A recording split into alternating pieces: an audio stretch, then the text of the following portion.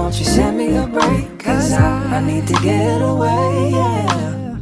Welcome to Living by My Name podcast. My name is Faith, and this is a space devoted to learning how to live by faith in our everyday life. So as y'all saw by the title, today we're going to be talking about wells.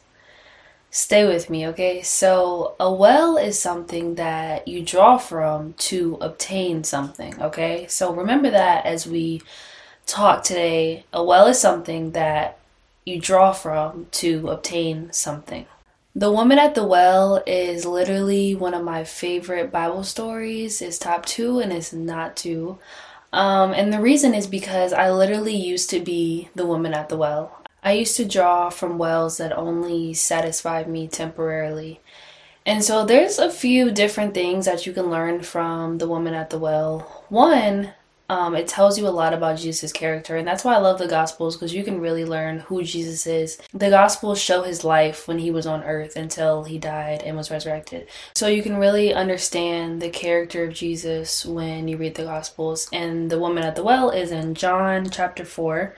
And so Jesus was a Jew and the woman at the well was a Samaritan, and they weren't even supposed to be talking to each other. Like, Jews were not supposed to associate with Samaritans. And the fact that Jesus did shows his character. He didn't care about her being a Samaritan woman. He looked far, far beyond that. And Jesus looks at our heart, and that's the wonderful thing about God. He doesn't care about how many followers we have on Instagram. He doesn't care if your lace is lifting. He doesn't care what race you are, your social status, how much money you have in your bank account. Like, he doesn't care about any of this outward stuff that the world tells us we should care about. The world has convinced us that these things are of more importance than what's in our heart, because God only sees what's in our heart. So we shouldn't be so concerned about this outwardly stuff that the world convinces us is important. Imagine God looking at you and like everything is blacked out except for your heart. That's how God sees us. He doesn't see any of this stuff. Like, it doesn't matter how we look. It doesn't matter. None of this matters. Like, what God only sees our heart. And that's how he looked at the Samaritan woman. He looked at her far beyond her being a Samaritan, someone that he wasn't even supposed to be talking to. He looked at her heart, someone who needed Jesus. And so what I really want to talk about today is, what wells are you drawing from? So like I said before, a well is something that you draw from to obtain something. So the woman at the well was drawing from a well to obtain water because she was thirsty. But the only problem with that is, when she gets thirsty again, she's going to have to go back to the well to get water again. Jesus said in John 4:13 that anyone who drinks this water will be thirsty again. So I remember not that long ago, I was asking this guy why he smoked. And he was like, because like it numbs all the pain that I'm feeling, blah, blah, blah. And I was like, okay, so what happens when you're not high? Is the pain still gone, or is it still there? Like, what? He was like, well, that's why I smoke every day. And so I'm thinking, like, you have to do this thing every day so that you won't feel a certain way. It's something that satisfies you temporarily, but you still have to go back to that thing in order to get satisfied again. And that's the same thing with the woman at the well. She has to go back to the well in order to satisfy her thirst again. And so that was me for a huge chunk of my life, literally just seeking things, drawing from wells that only satisfied me temporarily. And the wells that we draw from can be so many different things. It could be smoking, it could be drinking, it could be partying, it could be relationships, it could be a friendship. These are things that we draw from to temporarily obtain a satisfaction. And so we spend so much time in our lives trying to fill holes that only Jesus can fill. There's so many voids that we're trying to fill with temporary things.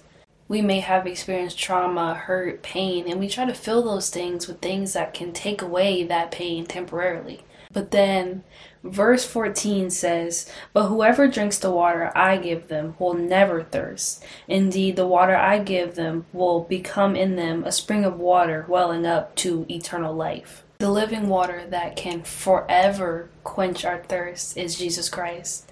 He can fill every void that we feel in our hearts, every hole that we have inside of us. Jesus is the perfect fit for. Nothing else can fill that hole. And that is what Jesus was trying to portray to the woman at the well, is that you are going to come back to this well.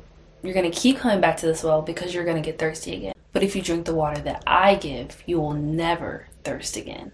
And I'm so glad that I'm at a point in my life now where I long for Jesus to satisfy me instead of those temporary things that I used to long for. What's crazy is, like, we don't even think about depriving our body of food and water. Like, when we're hungry, we go eat. When we're thirsty, we go drink. It's not even second nature to us. Like, we literally just give our body what it wants, right? And so our souls also need to be fed as well. So if we don't even think about, if it's not even a second thought in our mind when our physical bodies are hungry to give it food, then why don't we think about giving our souls spiritual food when it's hungry? The same way our body cannot survive for a length of time without food and water is the same way our souls cannot survive without the Word of God, without Jesus, without the living water. Okay, so verse 15 says, "The woman said to him, 'Sir, give me this water so that I won't get thirsty and have to keep coming here to draw water.'" The woman at the well believed that if she received the water that Jesus was going to give her, that she wouldn't have to keep coming back to the well every day. So she was only really interested in making her life easier. And Jesus did not come to take away challenges. In fact, Jesus tells us that we are going to have challenges. He tells us we're going to have trials. He tells us we're going to go through things. He tells us we're going to suffer. It is not a question. It is not an option. He tells us that these things are going to happen. But the wonderful thing about life with Jesus and life without Jesus is that with Jesus, we can do all things through him. When we go through things, we have somebody on our side that has the power to determine our circumstances. What I notice is my life before Jesus, like, I would always, whenever I would go through something or whatever, I would always try to find something to fill that void in my life. And now that I'm in this new life with Jesus, it's like I don't have to search for something to fill a void.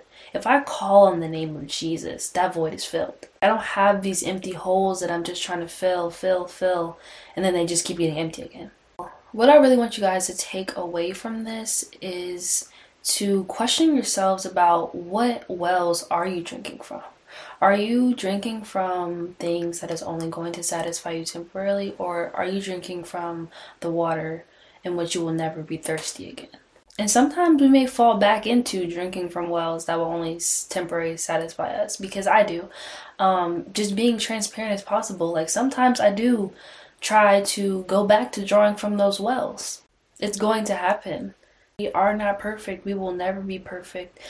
But the great thing is we have a Father who is perfect. And because of that, we have a life now that is free from sin. We are not in bondage with sin anymore. We are now in this new life where we are free from sin because of the sacrifices Jesus made when he died for us.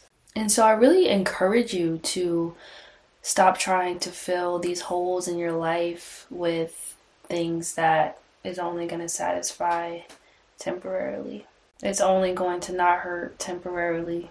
Nothing is going to heal that traumatic wound that you have but Jesus Christ. Smoking can't heal it.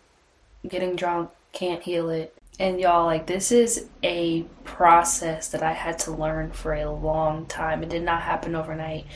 I had to learn how to surrender everything and give it to God. All of the pain that I had inside of me, all of the traumatic things that I've experienced, it did not just go away overnight. I had to literally give it all to God. And I still struggle with these things. Like, I'm never going to act like, everything is perfect in my life, but my life is so much better with Jesus in it. My life is so much better now that I give all of this baggage that I have over to God. I don't have to carry this weight on me anymore. And when you take that weight off yourself and place it into God's hands, it feels amazing. You feel free. You don't feel like you have all of this bondage and baggage and all this stuff that you've been carrying for so many years. When you give it to God, the weight of your heart feels so much lighter. And that is why God tells us to take up his yoke, because his yoke is easy and his burden is light. My prayer for you all is that you will drink from the well that will never leave you thirsty again. If you don't even know what wells you are drinking from, I ask that you pray and ask God to show you what those wells are. Are you drinking from the well that God gives, or are you drinking from the wells that the world gives? All of these, because the wells that the world gives is only temporary. But when you drink from the well that God gives, you will never be thirsty again. With that being said, thank you guys so much for joining me, and I will see you on the next one. Dear God, won't you send me a break? 'Cause I need to get away.